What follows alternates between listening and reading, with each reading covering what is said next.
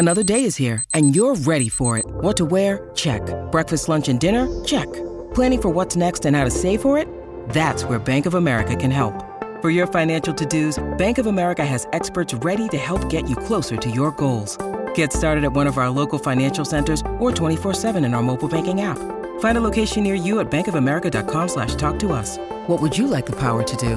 Mobile banking requires downloading the app and is only available for select devices. Message and data rates may apply. Bank of America N.A., member FDIC.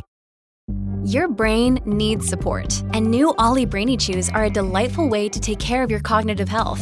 Made with scientifically backed ingredients like Thai ginger, L-theanine, and caffeine, Brainy Chews support healthy brain function and help you find your focus, stay chill, or get energized. Be kind to your mind and get these nootropic chews at ollie.com. That's OLLY.com. These statements have not been evaluated by the Food and Drug Administration. This product is not intended to diagnose, treat, cure, or prevent any disease. You're listening to Business Weekly on Intelligence Squared. This week we hear from Michael Lewis, one of the world's most successful non-fiction authors whose books have lifted the lid on some of the biggest business stories of our times. He spoke to business and economics journalist Stephanie Flanders about the birth of behavioural economics on the Intelligence Squared stage back in 2017. Here's Stephanie with more. Well, good evening. We were saying earlier that the last time I was here doing an event like this with Thomas Piketty, and I suspected that slightly more people had got to the end of Michael Lewis's books than Thomas Piketty's. Michael has written a lot of books, sold more than 9 million copies. Yet I think there's still quite a lot of journalists and writers who don't resent his success. Maybe just a few left. Economic journalists and financial journalists, I think, have a particular reason to harbour resentment of you, because you've trodden all over our territory and actually made it interesting and exciting and entertaining, starting with Liar's Poker, but also slices of the financial crisis with Boomerang and The Big Short. And when I heard that you'd written Flash Boys about high-frequency trading, I actually thought for a minute whether it might be a dare that someone had said, I bet you can't do this. I bet you can't make algorithmic trading interesting. With the sort of exciting action at the beginning involves laying fibre optic cable, but it's still a really good read. It's so annoying. But we're here at least partly to talk about your latest book. Oh, I should say also, of course, you still do all this great journalism as well for Vanity Fair, interviewing Barack Obama and writing for The New Yorker and many others, and Bloomberg, for whom I now work as well. But we are here to talk about the latest book, The Undoing Project, which is about the friendship of two behavioral psychologists, one of whom went on to win the Nobel Prize. And I guess, the obvious question is, how did you find these two people? You are famous for bringing to life very complex, often sort of shady, difficult to understand areas by finding the right people to follow. How did you alight on these two characters? Tell us a bit about them. Well, I'll tell you how it came about, because it is the oddest experience I've had writing books. Typically with books for me, I find a subject, decide in a few months that it's a book, spend a year and a half figuring out what the book is, and 6 months writing it, and I'm done. This thing goes back more than a decade when I first started thinking about it. And the way it began, more than a decade ago, I wrote a book called Moneyball, which God knows probably nobody in this audience knows about, because it didn't know. Well, it didn't find it. It was a book about American baseball, so it didn't travel very well. But it was lots of football managers actually would disagree. They've all read it, but well, so I have to quickly explain this book, because that's the origin of the Undoing Project. The story in Moneyball was about a team that had no money having to compete against teams with lots of money in professional baseball. I mean, I think the structure in British football is probably the same, right? They're poor teams and rich teams. And I had this poor team in my backyard that had a fifth the thumbs of the rich teams and was running circles around all these rich teams. And it made no sense to me, because I thought if the market for the baseball players were efficient, the rich teams would just buy all the good players and the poor teams wouldn't stand a chance. So this story that emerges, it turns out the market for baseball players is not efficient. It turns out that the people who were the baseball experts, the scouts who were evaluating baseball players, misjudged the players. And the team that I wrote about, the Oakland A's, explained to me how this all worked. And I thought, when I was writing that story, someone once said an explanation is where the mind comes to rest. And my mind came to rest like a step short of where it should have when I wrote that book. Because where it came to rest was, isn't it amazing that these people can be so misvalued that this team is able to find kind of undervalued players? And the moment I thought, this is the story, I was in the locker room of the Oakland A's interviewing players about what it felt like to be on this oddly managed team. And for the first time, kind of saw them, it was after a game, saw them coming out of the showers. It was the first time I saw them naked. And it was such an unpleasant sight. They kind of had cankles and fat rolls, and the baseball uniform covers up all sorts of stuff, and they just didn't look like professional athletes. And I went to the management and said, if you line the bodies of your players against a wall and asked anybody what they did for a living, nobody would guess they were professional athletes. They would guess they were, accountants. And they said that's part of the point. They said that one of the things we look for are players who are physically defective in some way, because by using the statistical analysis to get to their performance value, we know how good they are. But the market is deceived by what they look like. So as a result, they had a player with 2 club feet. They had players, it was a bit of an island of misfit toys situation. And so I thought, forget they're athletes. Think of them as corporate employees. They're doing what they do for a living in front of millions of people. There's statistics attached to every move they make while they're on the job. They've been doing the same job for 100 years. If these people can be misvalued, who can't be misvalued? So I thought that was my story. So that book comes out, and it's reviewed by a writing team of Cass Sunstein, who's a legal scholar and worked in the Obama administration, is now teaching at Harvard, and Richard Thaler, who just won the Nobel Prize in economics and is kind of one of the founding fathers, maybe the founding father of behavioral economics. And they say very gently, but nevertheless damningly, Mr. Lewis does not understand the point of his own book. And it's really an interesting story that this team has figured out that if you use statistical judgment instead of intuitive judgment to work out who a good baseball player is, you're gonna do a better job of it. But he never asked, they say about me, truthfully, that why this is happening. Like, why is it that experts in the market for baseball flesh misjudge the assets?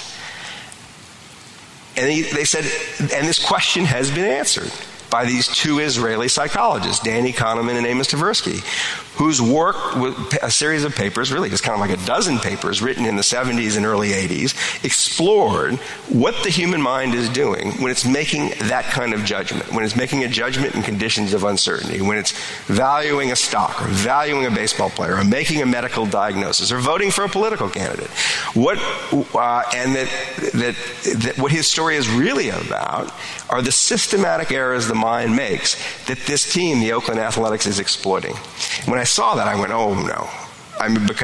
Because I knew that the people in that baseball front office were thinking categories. They were thinking about the kinds of mistakes that the market made. They were aware that a good-looking player was going to be overvalued. So when they saw a player was good-looking, they would tend not to pay much attention to him. Because if he was any good at baseball, he would be properly valued. They were also aware that a hideous-looking player or a fat player or a player with 2 club feet, there might be some value there. They were aware that players that looked like players who had played and done well would be overvalued. Players who looked like nobody else would be undervalued. They were aware that players who did things that were very, very vivid, power hitters, people who were fast on the field, things that were stuck in the mind and the memory, would be overvalued. People who had subtle skills that were nevertheless extremely important like an ability to determine whether a pitch was a ball or a strike. And I promise I won't say any more about baseball. That would be undervalued. So they had these ideas of the systematic mistakes, but they'd never connected it up with these guys' work, although they were familiar with behavioral economics. So that's the beginning.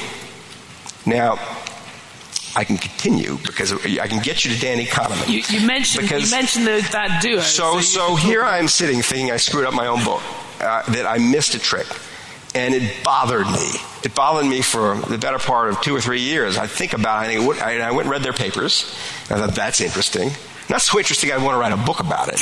I mean, the academic papers really are written to drive people away from them. And those ones are more sort of readable than many. But it's the tallest midget syndrome. Yes.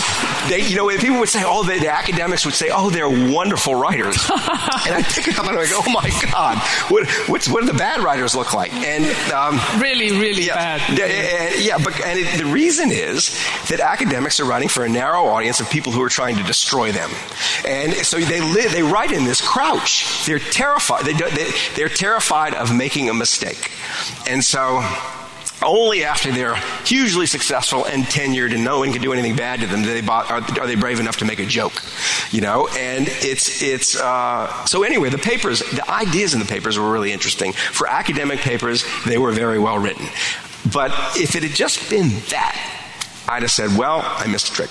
But I was having drinks with a friend. I have a friend who serves as a kind of literary therapist for me, who happens to be a psychologist at the University of California, Berkeley. We meet kind of once a month and just talk about our problems. And I said to him, it's been bothering me, this thing in your field. These guys named Kahneman and Tversky. Do you know anything about them? And he laughed. He said, I was Amos Tversky's teaching assistant, and Danny Kahneman lives half a mile from your house. And he said, I'll email him now, go see him. So I went up to see Danny Kahneman, just to see what it was I had missed. And I get there, and he had won the Nobel Prize in economics in 2002. As a psychologist who knew not much economics, which is a pretty good trick. And I thought, I never met a Nobel Prize winner. And I didn't know I didn't know how to, I felt like there must be some ceremony in meeting this guy. So when he opens the door, he's got shorts and bare feet and his hair is sticking up every which way. He looks absolutely miserable. And I say something like, oh, what an honor to meet you. And he looks at me like I'm crazy. And he says, you mean the Nobel Prize? He says, that's so overrated. He says, don't pay any attention to that. He says, the big problem is you come on a horrible day. He says, I've thrown my book in the garbage can. They've made me write a book. They've talked these people, these evil agents and publishers, taught me into writing a book about my intellectual life. And it's so bad, I realized yesterday or the day before it was going to ruin my reputation, and so I've thrown it away. And I had this conversation with him about his book. And it emerges in the course of this conversation that he has been on basically a several-year quest while he's been writing this book to persuade himself that his book is awful. And he's done things like distribute $5,000, give $5,000 to a friend of his in the field, in his field, psychology, to distribute to young, smart people in the field who will remain anonymous to him, to write hatchet jobs of his own book so he will learn to hate his book. And I thought, God, how bad can this thing be? And I took some of it with me. And it was Thinking Fast and Slow. It was a book that has sold 7 million copies. Now, it's a book that, a bit like the Piketty book, I'm not sure everybody got to the end. However, it's filled with interest. Filled stuff with interest. So the beginning of this relationship was me running back up to his house saying, don't throw that thing away. Really. And he said, you don't know anything. It's nice of you to say. You don't know anything. But it was the beginning of a relationship. And we go on these long walks in the Berkeley Hills. And the walks invariably turned back to his relationship with Amos Tversky, which was more than an intellectual collaboration. It was a love affair. It was an absolute love affair without the sex, because I think for them sex was just like second rate compared to thinking. And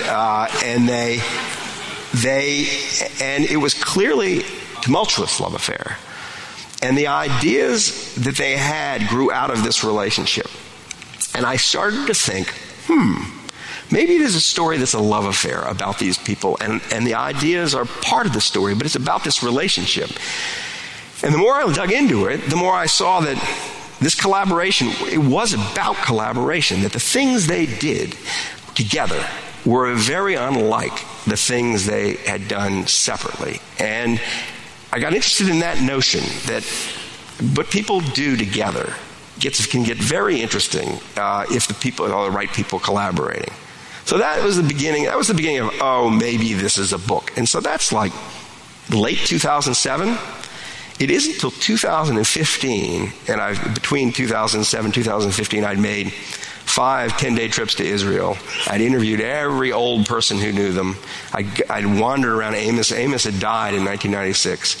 I'd wandered around Amos's life. I'd gotten access to his papers. Oddly, I'd found out that the one term I'd taught at Cal Berkeley, I had a student named Oren Tversky, who I was very fond of, who was Amos's oldest son.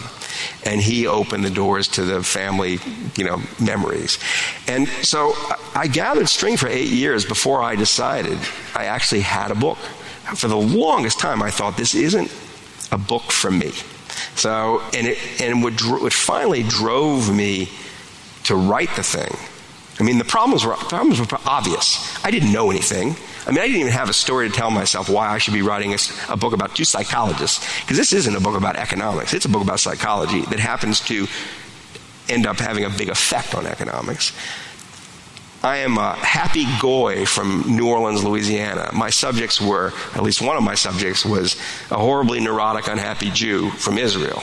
And the backdrop to the work was Israel and the birth of the Israeli state. And I thought, I have no business with that subject matter. And then there was this other problem where I've never really felt I had a problem with my subjects being smarter than me. I always felt like I was the B student writing about other B students. Or at least if they were very smart, like Wall Street people, they were in a B student environment. It wasn't really an intellectual environment. There's a laughter. There's a knowing. They like you laughing at Wall Street. There's a knowing laughter. But this was the B student writing about the A students, which is really tricky. I knew that no matter how good I got at them, that I would have a hard time getting my mind fully around them. And at some level, I knew that no matter how good a book I wrote, they would, if Amos was alive and Danny would be dismissive of it. So all this has served as kind of a break. And what saved me was the characters, getting to know these 2 characters, which I'm happy to talk about the characters. Well, the characters are wonderful, and actually Amos Tversky, partly because he's only living through the stories that you're telling about him, he's obviously incredibly funny. Did you know Amos Tversky? No, I didn't know him, but I wanted to know him, having read some of these quotes and jokes he had. He had this wonderful, because it is, as you say, it's a very unusual milieu for you, but I think for any of us who would read your books, that it's in the backdrop of war and the beginning of Israel. So you've got someone who's going out being a commando and being in the army at the same time, or being in the Air Force at the same time as having these thoughts and having this academic life, which is something which is so jarring for people. So I think that was something completely different about that character. But he also just has all these great lines, and you'll I'm sure tell us many of them, but I loved him talking cross with his soldiers on his detail, who didn't wear helmets because they said if they were going to get killed, there's a bullet with their name on it. And he would say, well, what about all the bullets that just say, to whom it may concern? And his organization of his stuff, the letters and things that would just pile up on the desk, where he says the great thing about things that are really urgent is if you wait long enough, they're not urgent anymore, which I just thought... Yes, and he would tell people... One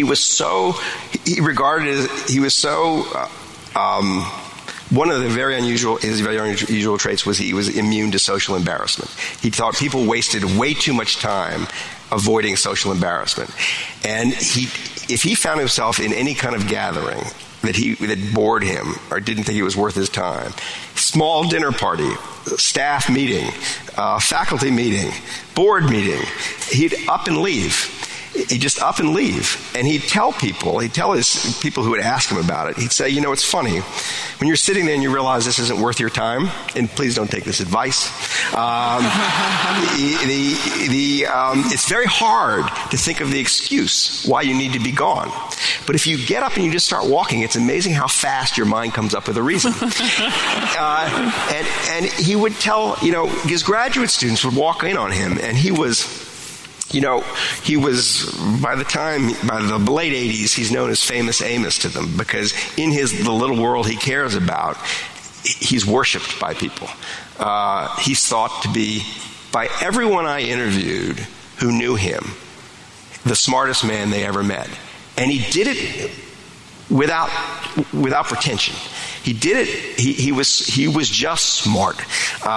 He had a kind of logician's mind that caused people to think, well, Richard Nisbett, the psychologist at Michigan, said after he spent time with him, he designed what he said was the shortest intelligence test ever designed, the Tversky test, he called it. And it was, the longer it takes you after you meet Amos Tversky to figure out you're stupider than he is, the stupider you are. And nobody disagreed with that. And Amos didn't disagree with it either.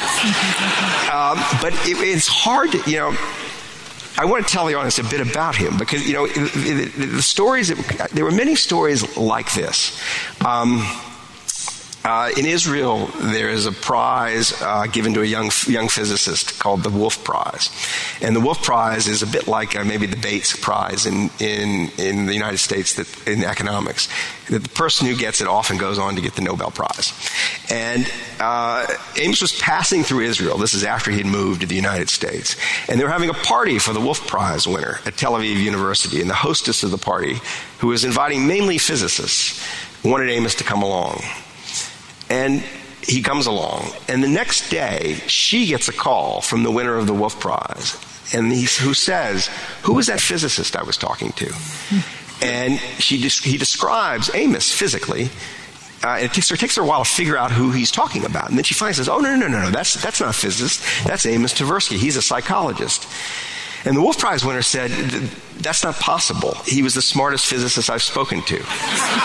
And how he did this is it's a curious thing, but he had the mind of a logician, and he could just take things you said and with very little knowledge. All of this to say is that he was a powerful character. One of the problems I had in writing him, I thought I was going to have, is that he was dead. I couldn't speak to him. But he made such an impression on everybody who met him. His file cabinets filled with his papers still sit outside his office. They've been there for 21 years in the halls of Stanford University. Nobody wants to get rid of them. He saved only what he wanted to save. So he speaks from the grave with a very clear signal. He was, his graduate students would describe him coming into him once a week. He'd answer his mail or look at his mail, and he'd have them in neat piles. He'd have Monday's mail, Tuesday mails, Wednesday mail, and he would be on a desk. And they say it would be, by the late 80s, it was piled up every day because everybody wanted him for something. They wanted to give him an honorary degree or come to their dinner party or ask him to consult them. And he'd look at the letters, and 2 out of 3 he'd just throw in the garbage can. And he told one of his graduate students who was asking him, that's a personal letter to you and you didn't even open it. He'd say, I have a what can they do to me rule. If they can't do anything to me, I just chuck it away. And so this person who was so particular about what he said, how he spent his time, what he kept, emerges as this very clear character, in a way, oddly, that Danny Kahneman does not, who is a very murky, changeable, shape-shifting character. But the power of the personalities and the oddness of the combination, nobody who knew them in Israel could imagine how they could collaborate. Nobody could see, how the relationship worked. The thinking was, Amos had no time for difficult people. He thought life was pretty simple, and he thought people were basically pretty simple, and the complexity they added to it was mostly bullshit. But every now and then, a complicated person enters his life, and it's because he's complicated in a really interesting way. And Danny was complicated in a really interesting way. Danny brought,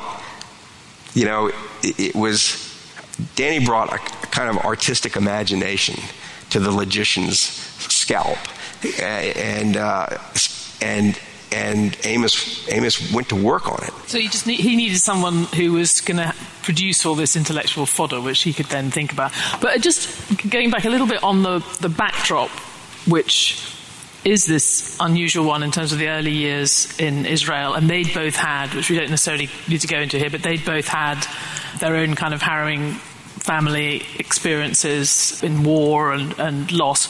And you do make the point in the book, and I think even it's Danny Kahneman makes the point, that perhaps it's because they had that experience and they're surrounded by war in Israel and the threat of war, that they look at some of these things differently, when actually economists are often have done these elaborate, that when they experiment or they think about choosing between things, it's usually between two gains. You're going to make money this way, you're going to make money that way, and that's often how finance is thought about. But if you're thinking in terms of losses, one of the insights of behavioral economics is that you think very differently about avoiding a loss or suffering a loss. So do you think that did, the backdrop in Israel did affect the way they approached some of these problems, gave them a bit more of an insight? Absolutely. I think so one time, Danny said to me, interestingly once, that when they were in a room alone together, just talking, what they were doing, even though they basically invent the field of behavioral economics, and even though they invent a field inside psychology called judgment and decision making, and even though their work kind of systematically touches lots of parts of life, they're just thinking, what makes people tick? They're just having fun talking about things they've seen. And he said usually what they were talking about is war or Israeli politics. Things they'd seen in the army, or things they were observing in the Israeli political life. And they'd made some conscious decision, and why I never quite understood, not to include any of those examples in their work. The start of the conversation is what they're seeing in Israel. But it's even more than that. I think that when you look at who they are as people, Danny Kahneman, this is a man who spent age 7 to 11 as a Jew in France, hiding from Nazis, because his father had misjudged the Germans' intentions. His father, who had lived through World War I, said, "I've seen this all before, and the Germans are no threat to the Jews. We'll stay. We won't go to Israel." And Danny, you got to get some idea of how simple and however simple, clear, self-assured, confident Amos Tversky was. Danny Kahneman was the opposite. And someone once said to me, Danny's superpower is doubt. That where everybody else's mind comes to rest, his refuses to. He has some great idea. He makes it even greater by doubting his own great idea. He's never settled. And where does that come from? Part of it, I think, comes from his experience with war.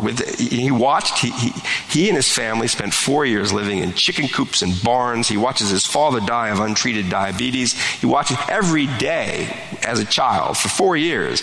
He gets down on his knees and says a prayer. He says, "Dear God, I know I'm but a speck in the universe and you don't care about me, but could you please just let me live one more day?" In this period of his life, he discovers or cultivates a really peculiar imagination. And this imagination is central to their work.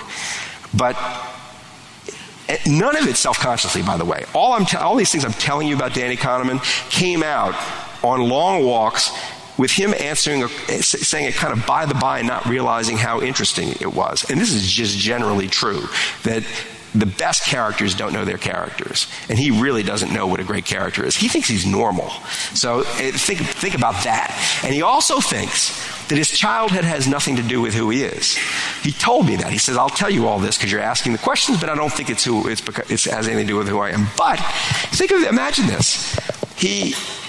he discovers when he's hiding in chicken coops and afraid he's going to be killed every day, this imagination that takes him out of where he is. And he imagines himself doing preposterous things like single-handedly defeating the German army. And he says it feels like it had happened. It gave me that kind of feeling like I had. And he said it was such a peculiar ability or a tendency that when he gets out of France and is in Israel and is safe, he finds he shouldn't imagine having the things he wants to get, he wants to achieve. He shouldn't imagine being first in his class, because the experience of imagining it is so vivid, it's as if he's got it, and he loses his motivation to go and get it. So, I mean, it's so extraordinary that he doesn't allow himself. I mean, because at the end, in 2002, when he's sitting there waiting for the Nobel Prize call, he hasn't allowed himself to imagine what it would be like to know, willfully stopped himself from imagining what it would be like to win the Nobel Prize. And I would like to come back to that at some point, because that scene is it's breathtaking to me, what he put himself through.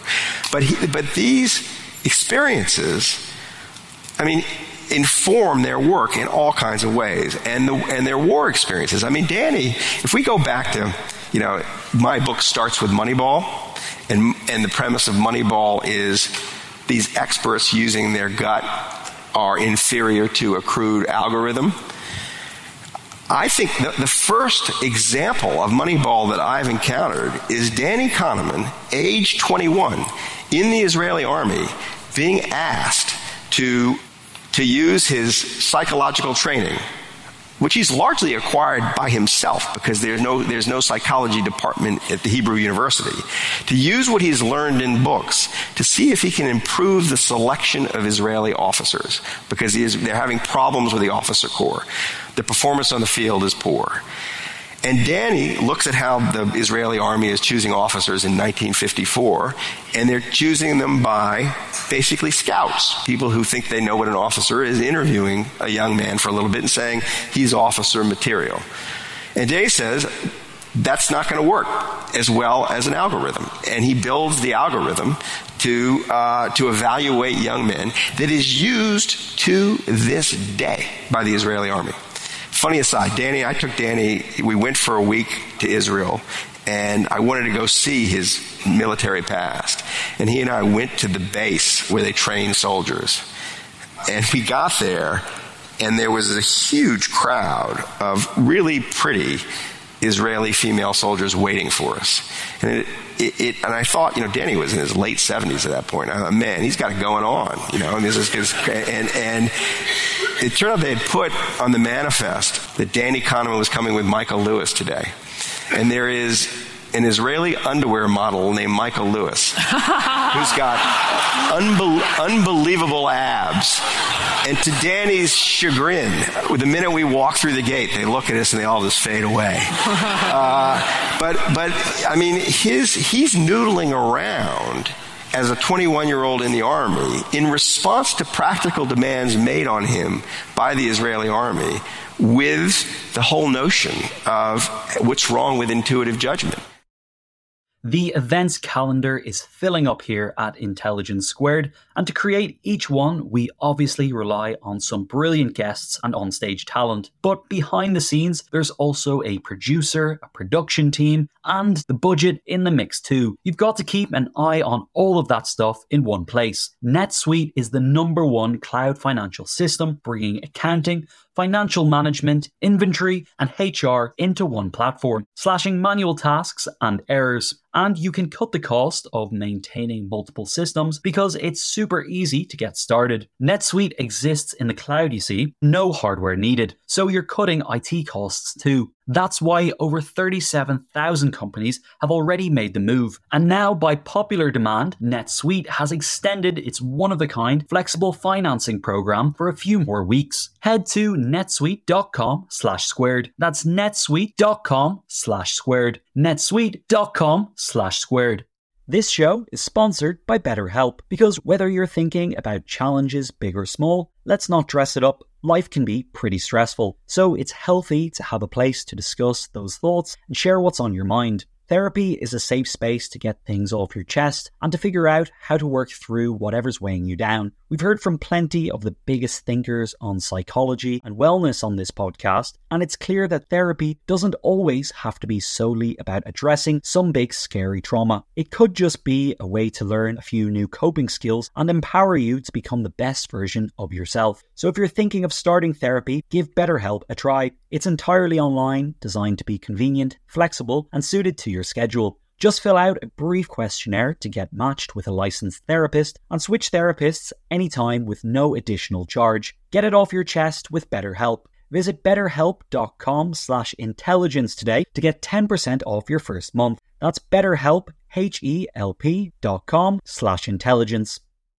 This episode is brought to you by Shopify. Whether you're selling a little or a lot, Shopify helps you do your thing, however you cha-ching. From the launch your online shop stage, all the way to the we just hit 1 million orders stage. No matter what stage you're in, Shopify's there to help you grow. Sign up for a $1 per month trial period at shopify.com/special offer, all lowercase.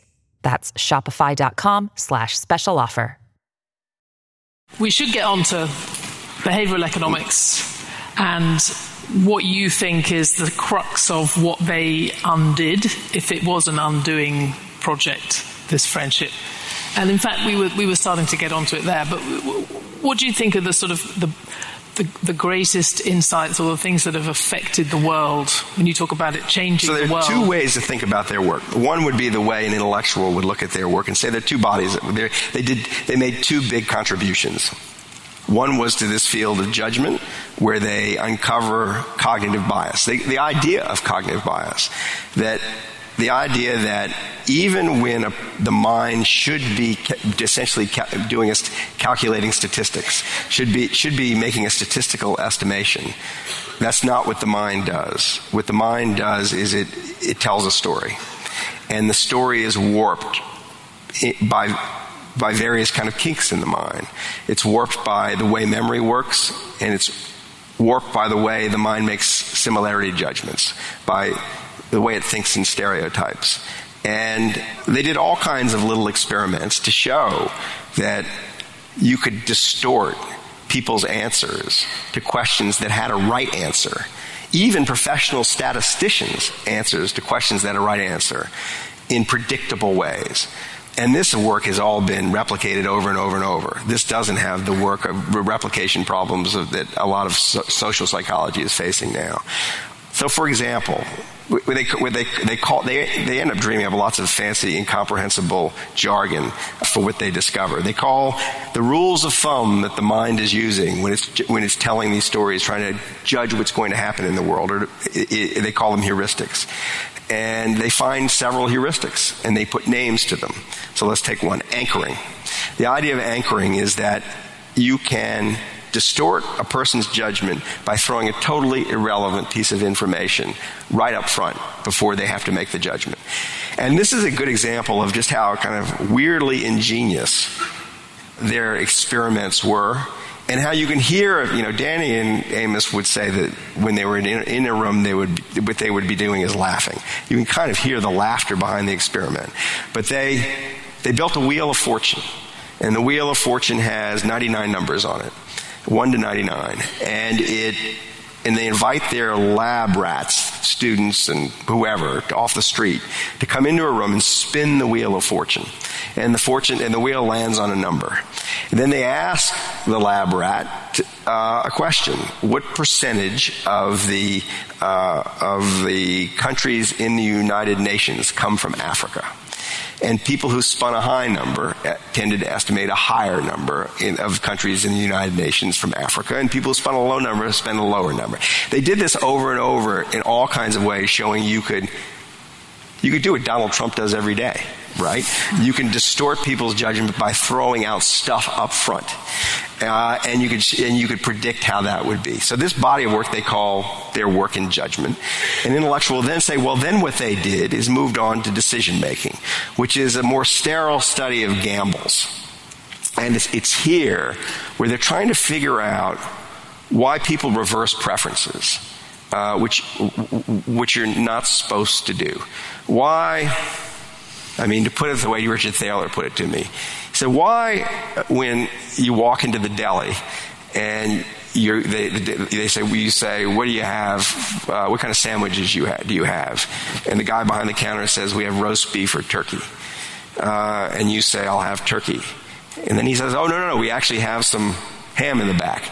And you go, then I'll have roast beef. He says, what people do people do a version of that, which is they're not supposed to do, right? It kind of screws up a lot of economic theory if the choices people make change a lot if you change the context in which they make the choices. So they do work studying the way people respond to gambles. And when they're doing this work, they stumble upon some insights that become a paper called Prospect Theory, which, believe me, you don't want to read. But it is the paper that wins them the Nobel Prize, that wins Danny the Nobel Prize in economics. But I think the most interesting insight in the paper is that if a gamble is framed as in a domain of gains, if the person who is making the gamble is thinking they're playing with gains, they are risk averse. They're less likely to take. They won't take the same bet that they would take if they think they're starting from a loss.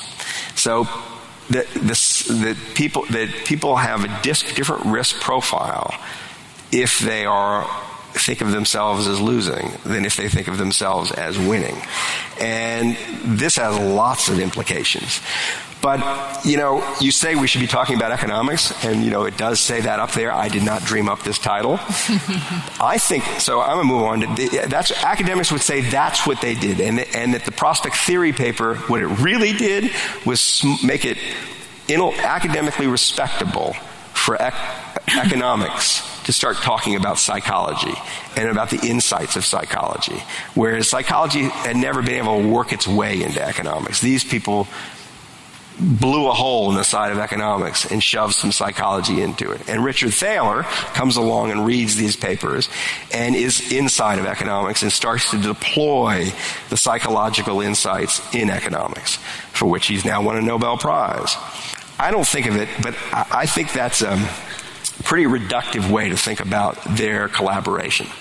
I think that they were just these two Israeli intellectuals who really almost were accidental psychologists, both of them, who were at odds with their own field, thought much of their own field was nonsense, who really are just asking what's going on inside the mind and trying to find scientifically respectable ways to investigate it.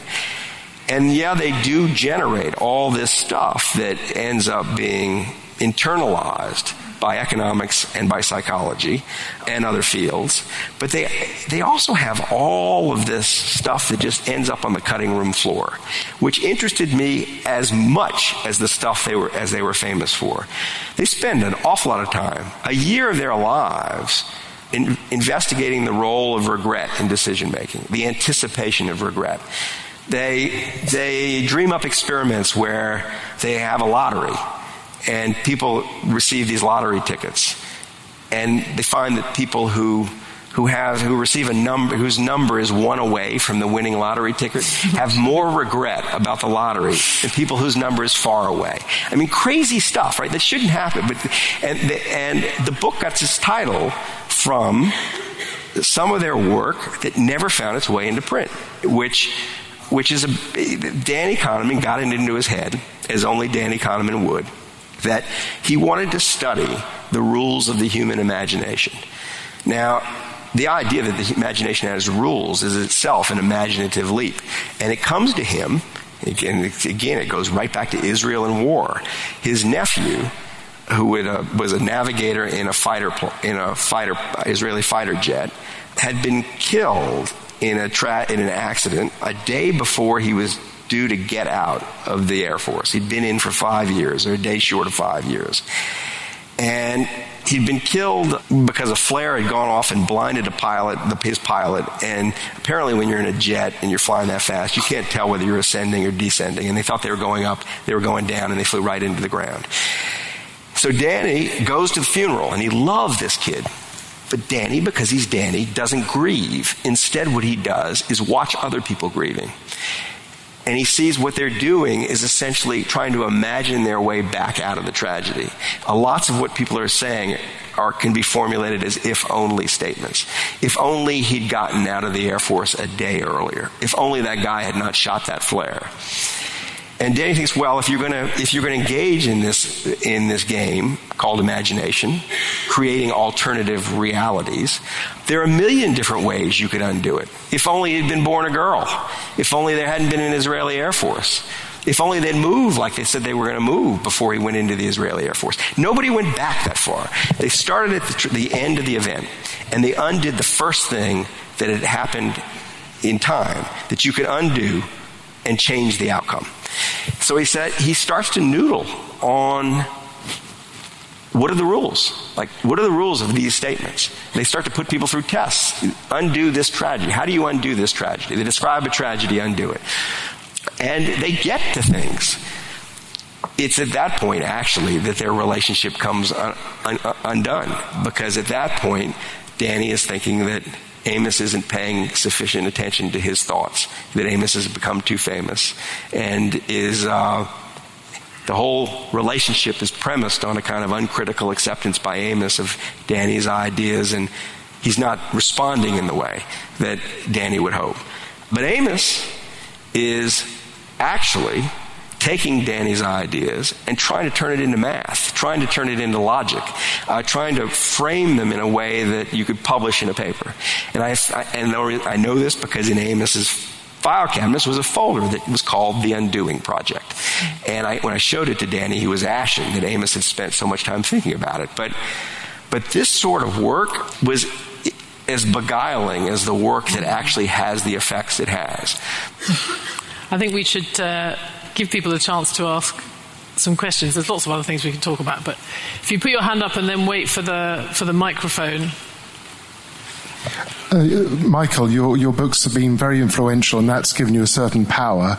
Do you feel you might choose a future book to try and do something more useful for society, be targeted on attacking corporate tax avoidance or some other social good rather than the more intellectual things you've done? When are you going to stop slacking, I think, is the other thing. So start changing the world, really. So second one. So it's funny you say this, because I think the minute I try to be worthy, I cease to be useful. I wish other people had that feeling. Number 2 is over there, yes. Yes. Having lived through and documented each boom and bust since 87, and now worked with behavioral economics, do you think the cycles are inevitable? It's not because of behavioral economics that I think the cycles are inevitable. And behavioral economics has a bit to say about this, but not all that much. It's just the cycles seem inevitable because it's been ever thus. So do I think people will altogether do stupid things and we'll all pay prices for them in the financial markets over and over and over again? Yes. I do. Although what was funny about 1987, which I think sort of made people forget you could have a real financial crisis that really affected the real economy, was that you had that crash and you didn't have a recession and people paid the price in the markets, but there wasn't a broader effect. We didn't go through the kind of thing we went through with the global financial crisis. So I think I would also, there's a sort of difference in those. The crises aren't all the same, and you can even make the case that the 87 stock market crash was sort of robot induced because it was portfolio issues. People following it was rule-based investing that drove the market down. It was different very different in flavor from 2007. And the market went right back up again within the year. Over here. Yes, hello. I was interested in what you were saying about the predictability of events. Obviously, in The Big Short, you focus on people who managed to predict the crisis of 2007 and 2008. And when I'm reading it, I think these guys are just a bunch of oddballs. You know, they're not the people I would naturally think are going to be perceptive about future events. Do you have an insight how to sort out the oddballs from the naturally perceptive? So it's a really interesting question because you've discovered the weakness in The Big Short. And the weakness is that, which I just hope people wouldn't notice. But I'll tell you what it is because now you forced my hand. Those people who got it right, I knew I could seduce the reader into following them because they got it right. Because nobody wants to be with a stupid person. People want to be with a smart person. And they did, in fact, diagnose what had happened very well and could teach the reader what had gone on inside the financial system. But the idea that they were geniuses because they made all this money, there's some truth to it, but the greater truth is there was a huge amount of luck in that. That they could easily have been right about what was going on in the financial system and wrong on their bets. And they got lucky. They all got lucky with the timing. I used the reader's willingness to suspend disbelief in the presence of people who had made huge sums of money betting against Wall Street banks to teach the reader about what had happened. I don't think that those people who were at the center of The Big Short have any crystal ball. That they aren't. They've subsequently proved themselves unable to predict anything else. I mean, none of them have had a second act, right? I love them all. They're all really smart. They were all really, kind of principled in seeing what was going on, and they were all really brave to make the bets they did. But they were also all really lucky. Hi, I was wondering to what extent you can draw a line between behavioral economics and psychology. That's a great question because the psychologists are furious. It's called behavioral economics. They feel like their work has been stolen by economics. All this great stuff has been stolen and just relabeled economics, and the economists are getting credit for it again. I suppose Thaler himself would say you can't. So how can I? I mean, I could try, but the point of behavioral economics is to let psychology into economics. Which I think even Thaler said himself, or quoted others saying, that it should be redundant to say behavioural economics, because that's what economics should have been about in the first place, about the behaviour of people. But it shows how stupid economists were that it took, they needed an extra adjective to add to it. Whereas, Michael, you talked about the fact they understood human fallibility, and I wonder whether out of that there was a suspicion that they actually thought the art of economics and the attendant predictions was worthless. Amos had great respect for economists. He liked the rigor of economics. He liked the math of economics. And it was really Danny who dragged him to the idea of systematic error. He wouldn't have gotten there without Danny. So they didn't think economists were stupid, and in fact, the reverse. Amos thought the best of the economists, Ken Arrow, for example, Thomas Schelling, with whom he was friends, he much preferred their company to the company of his fellow psychologists. But he did think there were problems with their field, which is different. And he put this very nicely to an economist he didn't particularly like, but a prominent Harvard economist. Amos was with him at a conference, and they were out having a drink or dinner. And the guy was going on and on about how his students were all stupid, and these people in the markets he was watching were all stupid. And Amos turned to him and said, "You think everyone's stupid, but all your models assume they're smart and rational. How do you figure that one out?" And so he was aware there was a problem in the field, which he distinguished from a problem with the economists. Over here. I just wondered if they had any interaction with Dan Ariely, the other Israeli behavioral economist, or what they thought of him, or what you think of him, if he's as brilliant. So I don't know Dan Ariely, so I don't have anything to say. I think that Danny Kahneman and Ariely have written a couple of papers together. There are a whole wave of young or now middle-aged Israeli academics who are their disciples, but I don't think Ariely is one of them. So you mentioned earlier that there's a hospital that employs someone to check doctors' biases, but then you also mentioned that the biggest bias of all is that we can identify as others' biases but not our own. So no matter how much we learn, we can't correct our biases. So are we condemned to this perpetual cycle where we need someone to check our own biases? And does that inherently make the person who checks the doctor's biases useful? Do we need someone to check his biases? Yes and yes. Excellent question. All right, we're going to have one more question You talked about how the collaboration kind of went sour at the end, and obviously history's littered with lots of collaborations which lasted a very long time and kind of ran their natural course. Was there any sense from the work you did that there was rivalry and jealousy between them that was actually at the core? So what caused the collaboration to collapse? You talked about that, but I just wonder whether behind that there's actually kind of some rivalry, jealousy that actually triggers it. You know, it was interesting because I only had one side alive to tell me, but there was Amos left his own versions in his files, but what seemed to have driven the collaboration, I think which drives a lot of collaborations, is the uncritical acceptance of each other's ideas. And as Danny said once, he said, when we said something, the other didn't ask, is that true? They asked, what might it be true of? It was the relationship was an improv comedy relationship, the structure of it. If I say something to you, you don't reject it, you accept it, and you build on it, however idiotic it may seem at first. And they did this with each other, and it just went places. What happens is, because Amos gets very, very famous, he gets the MacArthur Genius Award without Danny, he gets the quickest tenured appointment at Stanford in the history of the university. When Danny can't get a job at a university, there was a very unequal division of spoils that caused some jealousy, but it wasn't the jealousy that was the problem, and I believe Danny on this subject.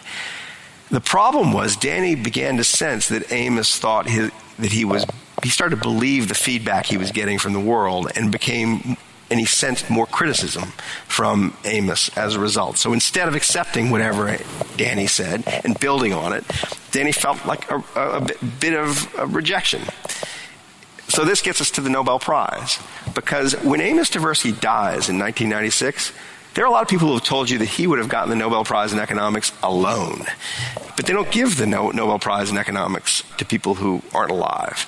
And now that he's not around, when people look at the work, the person who's alive is Danny. So Danny, having been neglected for quite a long time during the relationship. Everybody sees the genius in Amos. They can't understand. Danny's genius is harder to see. In 2001, he's invited by Stockholm to come and give a talk, which is an audition for the Nobel Prize. They know the work is so important, it deserves it. They kind of heard rumors that Danny wasn't as important as Amos, because that's been in the air for the entire relationship. He goes and gives a talk and comes back. And this is where I wanted to get to this story, because I found it was so him and also spoke so much to the relationship and what made it tick and why it didn't tick when it stopped ticking. Danny was given to believe this was in 2000. If he was going to get the prize at all, he was going to get it in 2002. And at any given moment, when the economics prize is about to be given out, you're not going to believe this. There are 100 people sitting by phones thinking they're going to get the Nobel Prize in economics, or might. So they're up at 4 a.m. in the United States waiting for the call from Stockholm. And as Amos said, there shouldn't be any of these prizes. For every one person who gets it, 99 people are made miserable. But Danny was sitting by the phone with his wife, and the call doesn't come. And as I said, he hadn't allowed himself to imagine up to that point what it would be like to get the Nobel Prize. So the call doesn't come. His wife says kind of sadly, oh well, and leaves the room. And he then allows himself to imagine how it would go if he won the Nobel Prize. And what he imagines is doing all the things for Amos that Amos, who didn't get his sensitivity metric, wouldn't do for him. He would bring Amos's wife, widow, and children to the ceremony. He would write a biography of Amos and weave it into his acceptance speech. He would take a big photograph of Amos and put it up over his head as he spoke and received the Nobel Prize. He was going to physically insist on Amos getting joint credit for the work in a way that Amos never insisted that Danny get joint credit for the work. It was what ate at him. And then the phone rings. And he gets the prize. And he does all of it. Well, it's exactly 8:30, which is when we promised people we can leave. I mean, one of the interesting, great lines in the book, which I was thinking of when you were talking about the pilots, is I think, and you would remind me which one says it, but it says it can be much easier to change the world than to prove you've changed the world. And I think that is true, and we've had a sense of it from you. That is true of so many of their ideas, even though you can't always put your finger on it, and there may not be easy policy solutions, but they do come to life in this book. Thank you very much, Michael. Thank you.